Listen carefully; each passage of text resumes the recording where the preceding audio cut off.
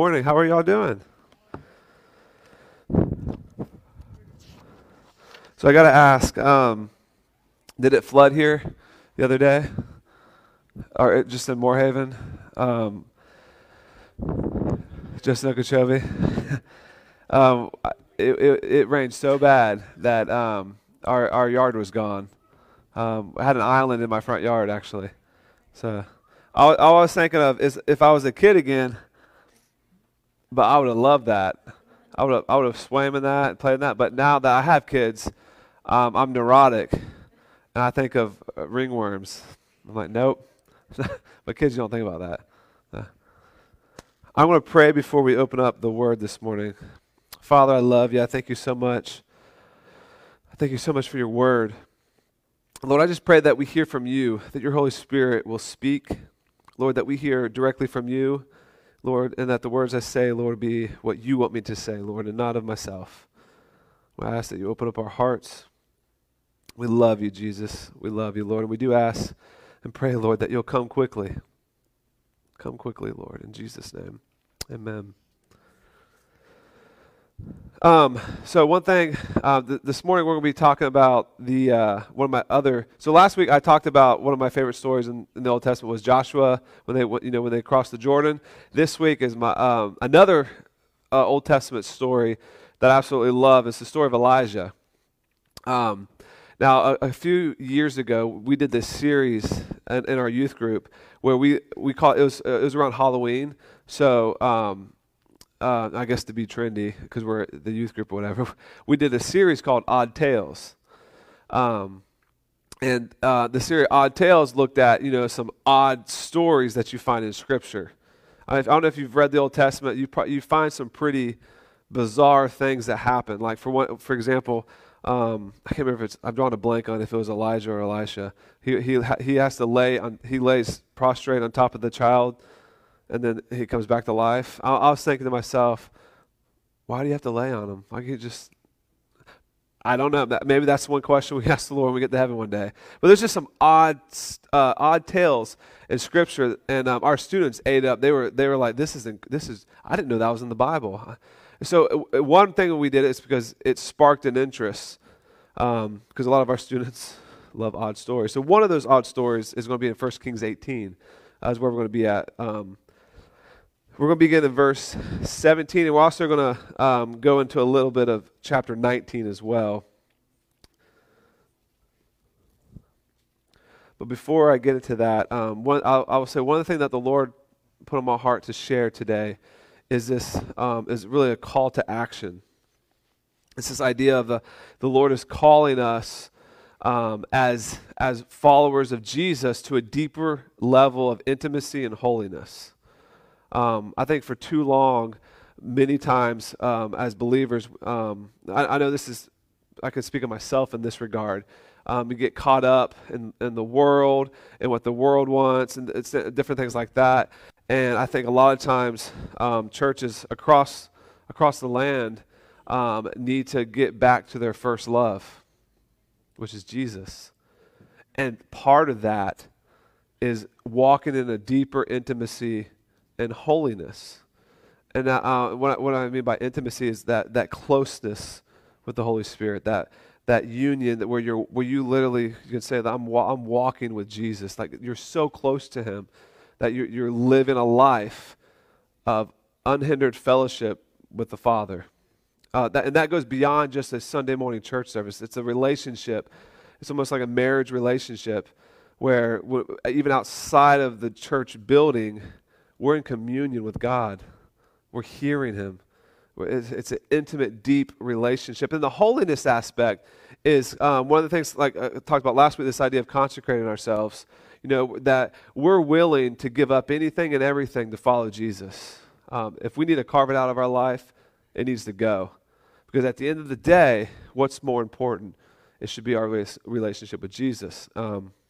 And I think yesterday, I don't know if you heard about it, Franklin Graham did a prayer march in D.C. I love D.C. and I love the Graham family, and so I was like, man, I wish I was there. But on top of that, there's something else that happened in D.C. yesterday alongside the prayer march. I don't know if you ever heard of a guy named Jonathan Cahn. He also had, I think, an event called The Return at the, was it the Washington Monument? I think that's where it was, or that area. I watched a lot of it, and we actually had some friends from Okeechobee, a pastor that was actually there. But it was incredible. The parts that I did see, that this call as a nation to repentance. We're at an interesting time in history with the election coming up, with the chaos of COVID and the unrest in our country. It was Lord's timing, really, but it was absolutely an incredible call to repentance, and that kind of sparked this idea in my heart that we need to be at a deeper level of intimacy and holiness and walking in repentance. So if we're walking in repentance, then this level of holiness is going to go deeper, and our intimacy with the Lord is going to go deeper because there's no barriers. And so I think for too long, so many believers across America, maybe the world, have compromised their faith. And that's why I love what they did in D.C. yesterday. There was literally hundreds of thousands of Christians storming the streets of our capital. That's amazing. But what was sad, though, I'll tell you this, what was sad was most mainstream media outlets didn't cover it. ABC, MSNBC, NBC. What was that? They're lost indeed. It's just, it was sad. But what was also encouraging, despite the media not covering it, thank the Lord for YouTube and Facebook, which that's where I get all my news anyways, apparently. But you have to be careful. There's a lot of fake news on Facebook. But what was interesting was, or not interesting, but it really encouraging was the fact that our vice president was there on behalf of the president. To me, that said a lot about, his care for believers and, our rights and stuff. Anyways, I'm not trying to get political. I say all that to say it was an incredible day yesterday for the church, for believers. So we need to get to this idea of getting closer to the Lord, deepen our walk, our intimacy, and walking in holiness. And part of that is obviously having faith in Jesus, but there's something else that coincides with that. It's obedience. And really, you cannot have faith in Jesus without obedience, and you can't really obey Jesus if you don't have faith in Jesus. It's almost two sides of the same coin. You need faith and you need obedience to honor Him, to walk in intimacy with Him, to walk in holiness with Him, and to grow deeper in a relationship with Him. You need to believe that He is God, but we also need to obey Him. And sometimes I think we don't want to obey in the hard things. The easy things we'll do, but this call to holiness might be uncomfortable sometimes. But at the end of the day, it's worth it. It's worth it. So our story picks up in 1 Kings 18, beginning in verse 17. It says, when Ahab saw Elijah, Ahab said to him, "Is it you, you troubler of Israel?" Now Ahab was the king of Israel. Now you have to understand, when I say Israel, it's not the entire nation. There's that period of history where Israel is split into two kingdoms. The northern kingdom was Israel, and the southern kingdom was Judah. Okay, so they had two kings. It's quite ironic when you think about when the people of Israel came out of Egypt, they're like, we want a king. We want to be like other nations. So the Lord's like, okay, because up until that point, God was basically operating as king of Israel, so to speak. But they demanded an earthly king, so God granted it, gave them King Saul. And eventually, because of their humanity, the kingdom was literally divided. It's just a while. If you ever look at a timeline of Israel's history, it's crazy how it goes. So Ahab is the king of Israel, the northern kingdom. So he says to Elijah, "Is it you, you troubler of Israel?" And Elijah answered, "I have not troubled Israel, but you have in your father's house, because you have forsaken the commandments of the Lord and followed the Baals." Ahab was a wicked king, but he also had a wicked wife. Her name was Jezebel. You ever heard people say, well, that person is the spirit of Jezebel? It's his wife. That's where they get it from, okay?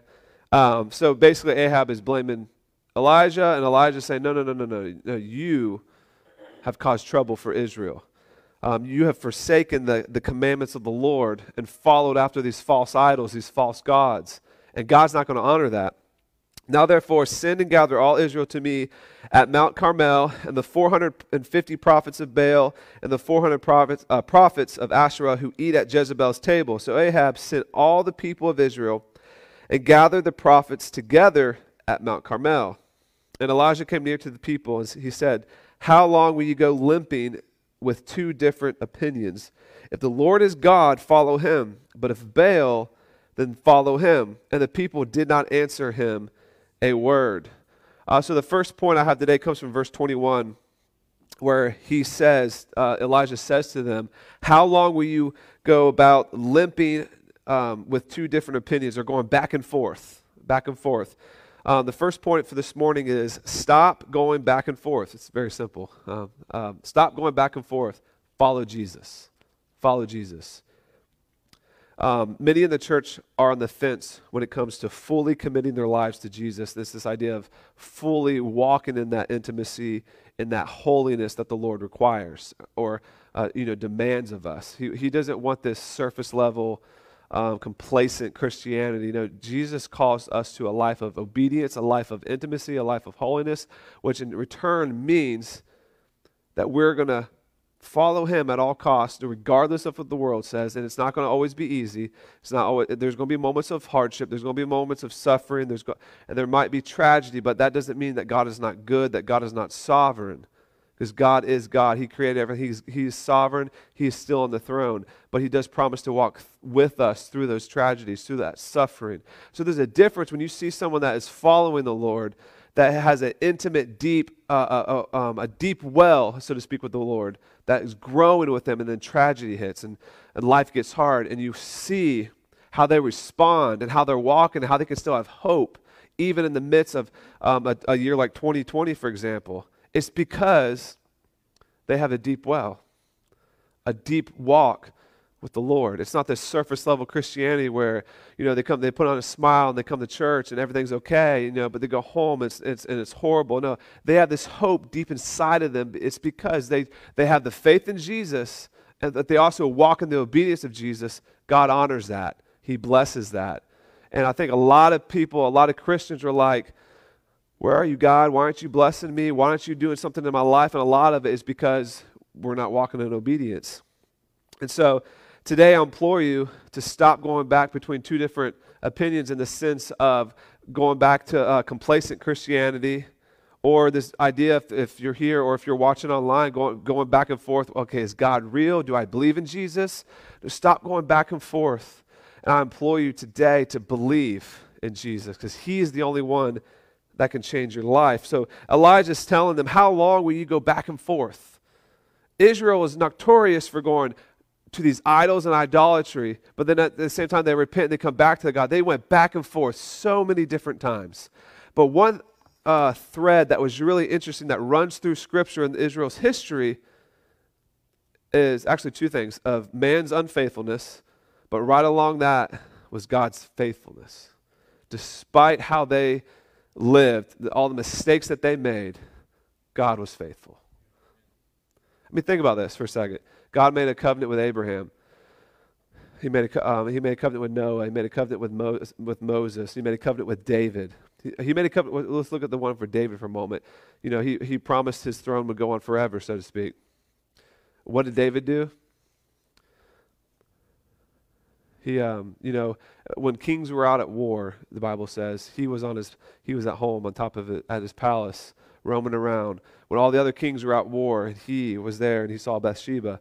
And, the story goes, he committed adultery with her, and eventually tried to cover it up, bring her husband home so he would go home and be with his wife, so that he would think that he got her pregnant, but in reality, he was just trying to cover it up. Eventually, he sent a letter to Uriah to go back to war. And basically, Uriah delivered his own death sentence. And then Uriah died in battle. So King David committed adultery and then had her husband killed. But he's a man after God's own heart. Also, Jesus comes from the lineage of King David. I don't know if you know this. Jesus is a genealogy involves King David, who committed adultery. It involves prostitutes. It involves all kinds of people that did all kinds of horrible things. But what you see, though, is this idea. His genealogy also includes non-Hebrew people. Ruth, for example, was a Moabite woman. She wasn't even a descendant, so to speak. I think Rahab or whatever in Joshua chapter 2. So you see in Jesus' genealogy this idea of God accepting humanity, not just the Hebrew people. Yes, the Israelites were his chosen people, but that wasn't the end game. It was for all humanity. But also through the line of his genealogy, you see the flaws of humanity, but you also see God's faithfulness to keep his promises and his covenant. Even though man broke their end of the deal, God was faithful and kept his end of the deal. And so you see that all throughout Israel. And at this point in this story, Israel is a divided kingdom. Ahab's a wicked king, but Elijah is a prophet of God. And he's telling them, how long will you go back and forth with these opinions? If the Lord is God, follow him. If the Baal is, then follow him. It's almost like him saying to us today, if Jesus is God, follow him. But think of an American Idol, entertainment. If entertainment is God, then go enjoy entertainment. So basically, they're about to have a showdown between the prophets of Baal and God. Now, I don't know about you. Have you ever read any story in the Bible and think, man, I really wish I could have seen this play out? So maybe one day when we get to heaven, we can like, Lord, can you take me back? I want to see how this happened. I want to see what happened when you did this, or or beginning of creation. But this is one story I really want to see. If the Lord will, let us see it, I would love to see the showdown between the prophets of Baal and God. So the story goes on. So he employs them. If the Lord is God, follow him. But if Baal, then follow him. He goes on to say, then Elijah said to the people, even I only, am left a prophet of the Lord. You'll notice that Elijah makes that statement several times. Almost, almost this woe is me, I'm the only one left kind of mentality. But Baal's prophets are 450 men. Let 2 bulls be given to us, and let them choose 1 bull for themselves, and cut it in pieces and lay it on the wood, but put no fire to it. And I will prepare the other bull and lay it on the wood, and put no fire to it. And you call on the name of the Lord. You call on the name of your God. Notice it's a lowercase g, okay? This is not God. This is their false God. He's saying, if you call on the name of your God, and I will call on the name of the Lord, capital L. And the God, capital G, who answers by fire, he is God. And all the people answered, it is well spoken. So they agree. So he's basically saying, we're going to have a showdown. And the God that consumes this with fire, that one is God, and that's the one we're going to follow. Okay, so that's a very bold statement to make, but Elijah said it, so the showdown's about to happen. Then Elijah said to the prophets of Baal, choose for yourselves 1 bull and prepare it first, for you are many, and call on the name of your God, lowercase g, but put no fire to it. And they took the bull which was given them, and they prepared it and called on the name of Baal from morning until noon, saying, O Baal, answer us. Okay, from morning to noon. Who knows how early that is, but it's several hours at minimum, right? A long time, but listen to this. It says, but there was no voice, and no one answered, and they limped about the altar which they had made. Now it's not saying that they went like this, like limping. That's not. It was actually some type of ceremonial dance. So I'm not going to reenact it because, 1, I can't dance, and 2, I don't know what kind of dance it was. But all I know, it was a ceremonial type dance that they did. Okay, so they were calling onto the prophet of Baal from morning till noon, and there was no answer. At this point, I'd say I'd be pretty discouraged. Where are you at? But no answer. So they did the ceremonial dance, nothing, and at noon, get this, Elijah's standing there, and listen to what he does. He mocked them. He made fun of them. And he says, cry aloud, for he is a God. Either he is musing, other translation, I think, say he is relieving himself. Other words, going to the restroom. So that's why he's not answering them, apparently. Or he has gone aside, or he is on a journey, or perhaps he is asleep. You know, one thing about our God, he doesn't sleep. So therefore, he's always awake. So therefore, he can always hear you. Apparently, Baal likes to go to the bathroom a lot and sleep a lot. It must be awakened, and they cried aloud and cut themselves after their custom with swords and laces until the blood gushed out upon them. I don't think I want to be a part of that religion. No. So the second point is I have for you from verse 26 right there is, no idol will give you what you need. Only Jesus can do that. No idol will give you what you need. Only Jesus can do that. So verse 26 again, it's when they call out, but there's no answer. You see, that's what idols do. They can never supplement or bridge the gap of only what Jesus can do. Only Jesus can fill that void that you have, that longing, that deep desire that every human being has within them. It's that deep desire that God created in each of us for a deep, intimate relationship with our Heavenly Father. And a lot of times people try to fill that void with idols or other things in the world, but in reality it's idols. For example, in our country, we don't have these statues of these false gods, so to speak, like they had in the ancient world, but we have idols all over our country. A lot of them were shut down during COVID, which I've mentioned before, music, entertainment, sports, even relationships that we have, marriages, your spouse can become idols to the point where they are, and you might not intentionally do this, but you put that idol above on the throne, which only belongs to Jesus, and you only answer that, and you only worship that, and Jesus is put on the back burner. A lot of times it might happen unintentionally, but idols will never respond and give that fulfillment, that answer, and that deep longing that only Jesus can answer. Because deep down, we were designed for community, and we were designed for an intimate relationship with our Creator. That's one thing that makes Christianity so unique, is this idea that the Bible speaks of a God going down and reaching out to humanity versus humanity trying to reach up to a God. He chose to come and dwell among us. I mean, think about this. Jesus, enjoying the splendor and the glory of heaven, chose at the right time in history, the opportune time, the time that God ordained for him to leave heaven, okay, and be born, not in a palace, not in some massive kingdom, not as a prince, so to speak, in the world's eyes, but in a manger. He wasn't even born in a hotel, so to speak. It was in a manger in this trough, and he lived as a carpenter. A pretty average life for that time. And at about the age of 30, entered his ministry and decided his way of, proclaiming the kingdom of God was to choose a bunch of fishermen and then go around teach and go around and heal people and talk with people and then eventually end up being crucified, which was one of the Romans' most horrible way to die, for a group of people that fled the night he was arrested. The people that, his disciples that were with him for 3 years or so to speak, all fled. They just ran away. And I don't know if you knew this or not, but if you read the Gospel of Mark, one of them ran away so fast his robe flew off. That's just a little side humor, but it's true. It's in your Bible. Kid you not. It's actually, the Gospel of Mark writes it because a lot of scholars believe it was actually Mark, but he doesn't say it was him, but it was Mark's the one that ran away naked. But anyways, all these disciples, they fled when Jesus was arrested. He still died and went to the cross for that group of people, for you and I. That's who our God is. He chose to come.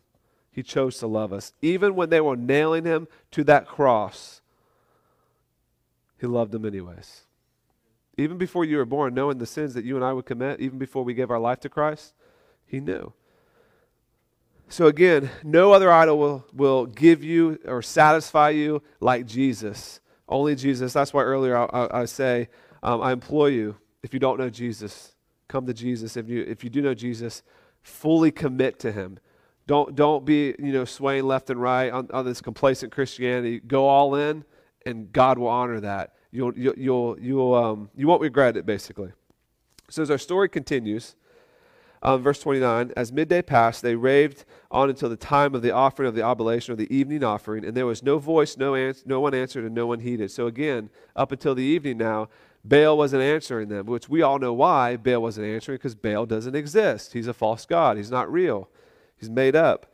And then Elijah said to all the people, come near to me, and the people came near to him, and they repaired the altar of the Lord that had been thrown down.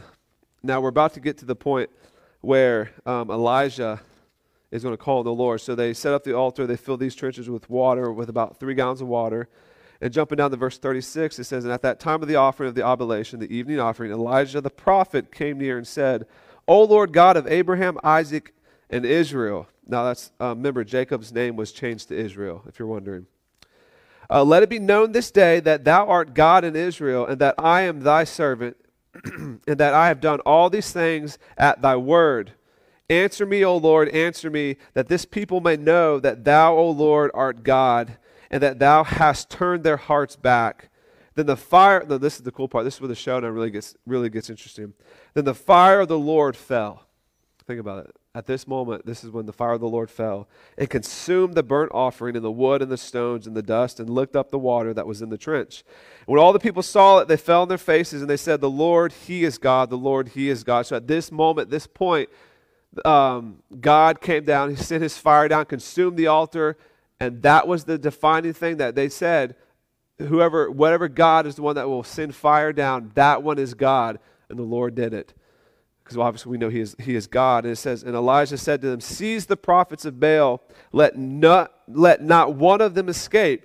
And they seized them, and Elijah brought them down to the brook of Kishon and killed them there. So he killed the 450 prophets of Baal and the 400 prophets of Asherah, because the Lord showed Himself that He is God. He set the fire down. So this is the moment where the Lord defeats the 400 some prophets of Baal, and that He sends fire down and consumes the altar. The Lord, here's the thing, the Lord will not tolerate idols. He will not tolerate our idolatry. You know, a lot of people think, they'll go years and years and thinking, well, I haven't seen any punishment. You know, they'll live 20, 30 years and think in their minds that, okay, that, you know, maybe I got away with it, or God's not going to deal with it. God will deal with your idolatry. He will deal with humanity's sin. And here's the thing. People might think, well, they lived their whole life and, you know, then they died, and what happened? No. If they died without knowing Jesus, He's going to deal with them. God is just. He is a judge, and He is a righteous judge, and He will judge every single one of us according to everything we've ever done, said, written, posted online. He sees it all, knows it all, and so not one person will be able to stand before Him and not be judged. God will judge according to all that we've done. So anyone that we might think, oh, they escaped or whatever, no, they will stand before Him. For example, let's take Adolf Hitler, for example. You know, the story goes is that he committed suicide before, I think it was the Russians or whoever came and took over Berlin. A lot of people might think, well, he, you know, we didn't get justice. He took his own life. No. God, he stood before the Lord at that point. And if he didn't know Jesus, I wouldn't want to be that. Now, I will say this. Even a person like him came to Jesus, truly came to Jesus. Do you think the Lord would let him into heaven? Yep. As hard as that is to say, God is good, and He's just, but we're all sinners, and He will deal with our idolatry. I want to read you something from 1 John in terms of idolatry. I love this little saying because it's like tucked at the very end of the book, and it's almost like John is telling him all these different things in chapter 5, and then all of a sudden there's this one last phrase and the book ends. So verse 20 says of chapter 5 of 1 John, it says, and we know that the Son of God has come and has given us understanding to know Him who is true. Jesus is true. And we are in Him who is true, in His Son Jesus Christ. This is the true God and eternal life. So basically saying Jesus is God. He's the true God. He's the only way. And this is the phrase that John ends the little book or the epistle with. Little children, keep yourselves from idols. The end. Very abrupt, very straightforward. So at this point, even in the New Testament era, even in our modern day era, idolatry was an issue in the Old Testament, idolatry was an issue in the New Testament, and idolatry is an issue in modern day history. And he's saying to us, guard yourselves from idols. Guard yourself. If you look at the history of Israel all throughout the Bible, idolatry brought so much destruction, so much suffering. And God is saying, protect yourself from idols. And honestly, the story with the fire coming down, destroying the altar, and then taking out the prophets of Baal, it shows that God will deal with idolatry. He will deal with these false idols. He will take them down. And I think the Lord allowed COVID to happen, and I think the Lord allowed these idols in America to be taken down for a season to show, He's God. Nothing is going to trump God or defeat God because God is God. He is good. Jesus is the only true God. And here's another thing. The same God of the Old Testament is the same God of the New Testament. He's the same. He is just and He is judge. He's loving, but He's also a God of wrath. So He will deal with our idols. Just like if we think in our minds that, He's not going to deal with my idolatry, think about this. He dealt with the idolatry of His chosen people in the Old Testament. And some of it was pretty severe. So He will deal with it. So as our story continues, and we're going to jump down to verse 45. So earlier I said we did this series at our youth group called Odd Tales. And this part of the story is where the odd tale came in. So a little backstory.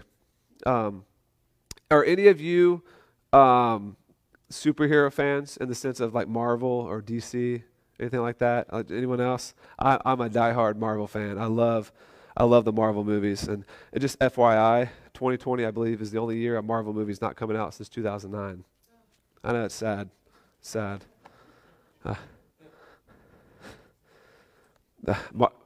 What's that? Oh, it can very easily be an idol. Superheroes. So I'm a superhero fan. I love the movies and all that stuff. And one of my favorite superheroes, and not Marvel, is in DC, is Flash. If you don't know who Flash is, he's very fast. What was that? Barry Allen. Yeah, he can run anywhere fast, right?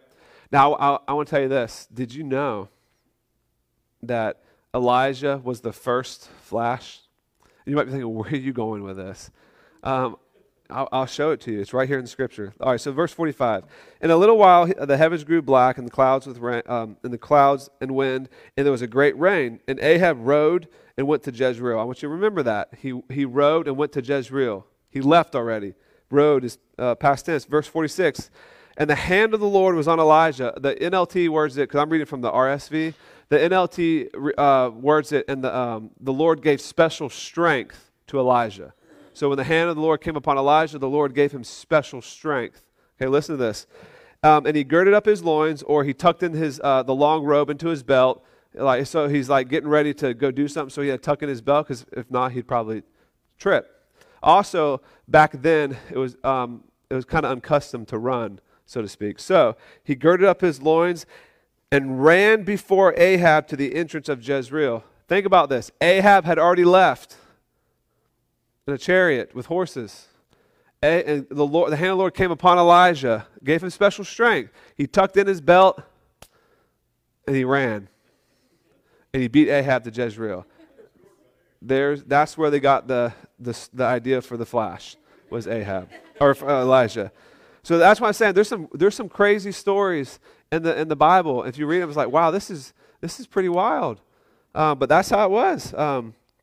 But for a second, if I was Elijah, okay, I was just spent the time with the Lord, and I called on the Lord, and He came down to destroy these prophets of Baal, and then He gave me special strength, or His hand was upon me to outrun a chariot.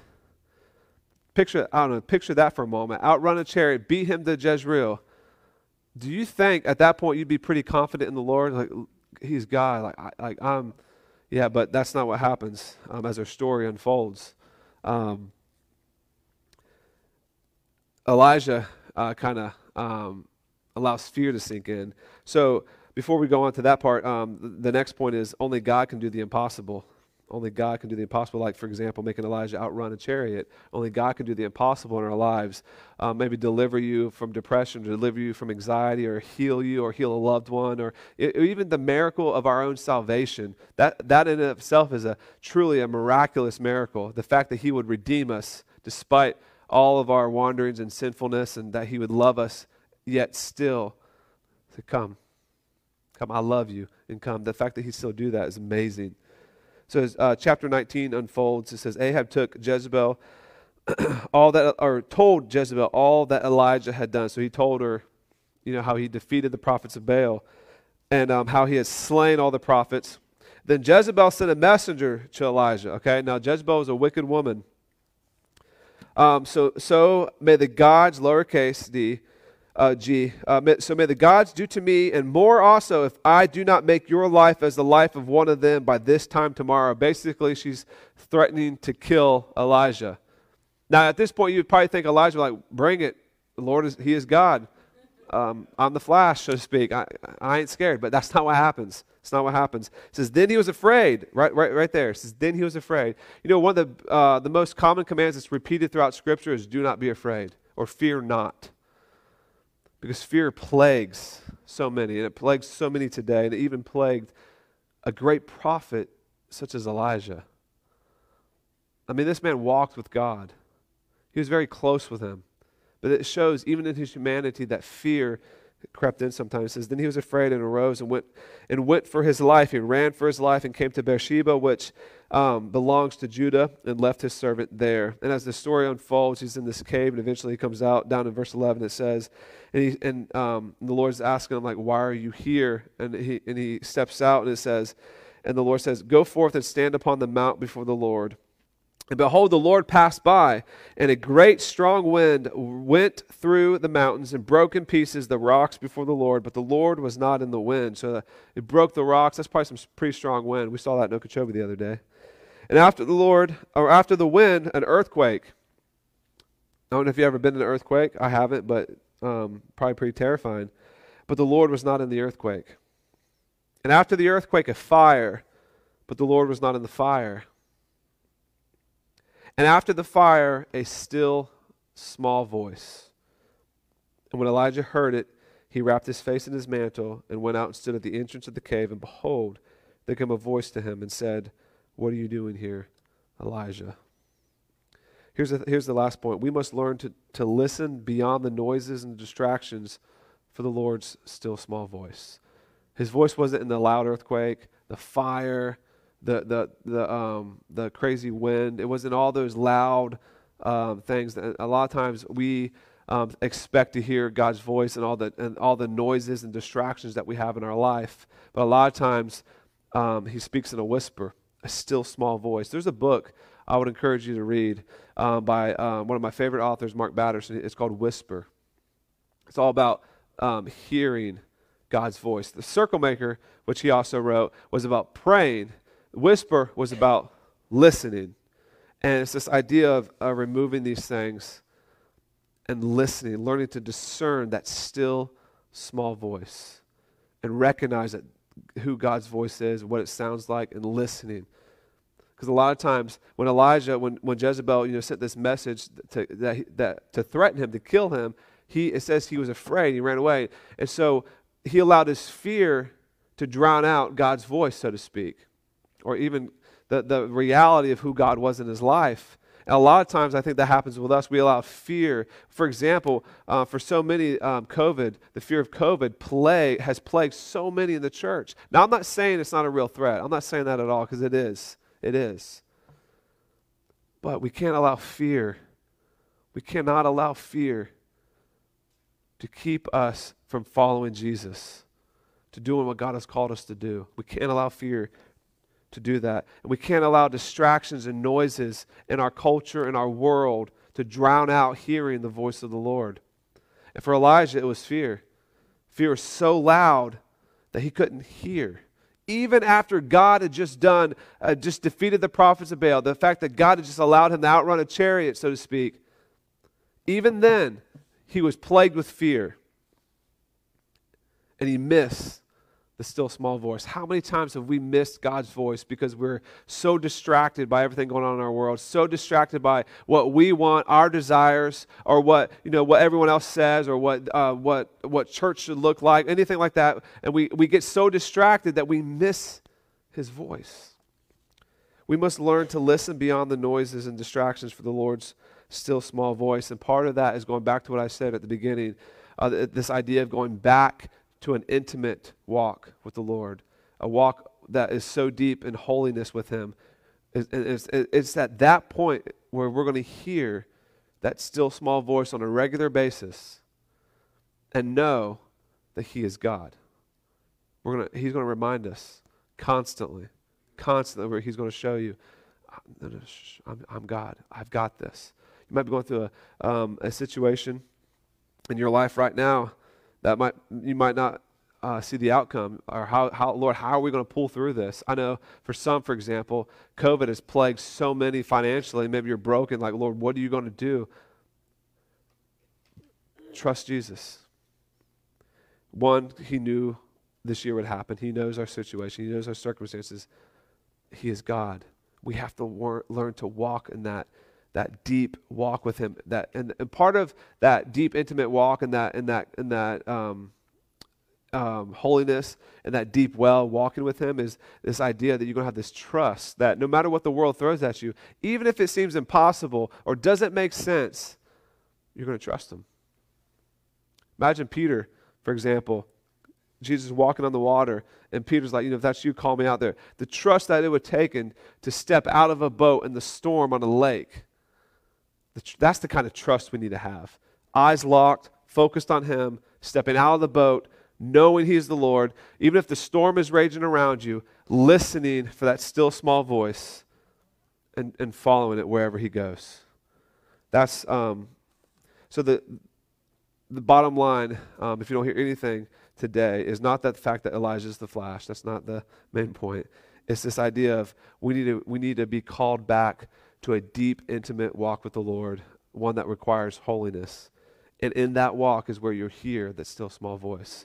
And that still small voice can change any circumstance in your life in a moment's notice. In a moment's notice. So my challenge for you this week, as you go about your week, is to ask the Lord to show you anything in your life that might be that distraction. Maybe for you it is fear. Maybe for you it is depression or anxiety or anxious thoughts or anger, whatever it might be. Ask the Lord to reveal that to you. For Elijah, it was fear, for example. Ask him to show you those things and ask him to help you learn to discern and hear that still small voice that is the Lord's. And I want to encourage you to write it down in a journal. Even if you're not a big writer or you think, keeping a journal, that's not a manly thing to do. No, I want to encourage you to do it because here's why. Write down whatever you think the Lord is telling you, because if it doesn't, because a lot of times he'll speak to you that way. Okay? And now if it contradicts Scripture, obviously it's not the Lord. But because he'll never contradict his word. Let me just say that he will never contradict his word in telling you something, to do something or whatever, or truth. It will always be aligned with Scripture, so to speak. So this week, spend some time with him. Ask him, Lord, what noises or distractions do I have in my life that are keeping me from truly hearing your voice and walking in a deep, intimate walk with you? And then listen. And sometimes that might just be sitting in silence to learn to discern and hear his voice. I promise you, you won't regret. You won't regret it. So Lord, I love you. I thank you so much, God, for who you are. Lord Jesus, I thank you, God, you are God, that you are on the throne, that you are Jesus. Lord, I'm thankful that you defeated the prophets of Baal. I'm thankful, Lord, that you're still active in our lives. Lord, I'm just so thankful for the fact that you love us, even despite the sins that we've committed, Lord, that you still called us, that you still love us, that you still want us to come to you. Lord, I pray as we go about this week, Lord, that you'll reveal any distractions and noises that are in our life that are hindering and blocking from us hearing your voice. And Lord, I pray that your voice, that still small voice, will become the loudest voice in our lives, Lord. And Lord, call us back to intimacy, Lord. Call us back to a deep holiness and walk with you, Lord. Lord, draw us to repentance. Draw us to our knees, Lord. Draw us to our knees, Lord, into repentance, Lord, to get back to our first love. I love you, Jesus, and I thank you. It's in your name we pray. Amen. Amen.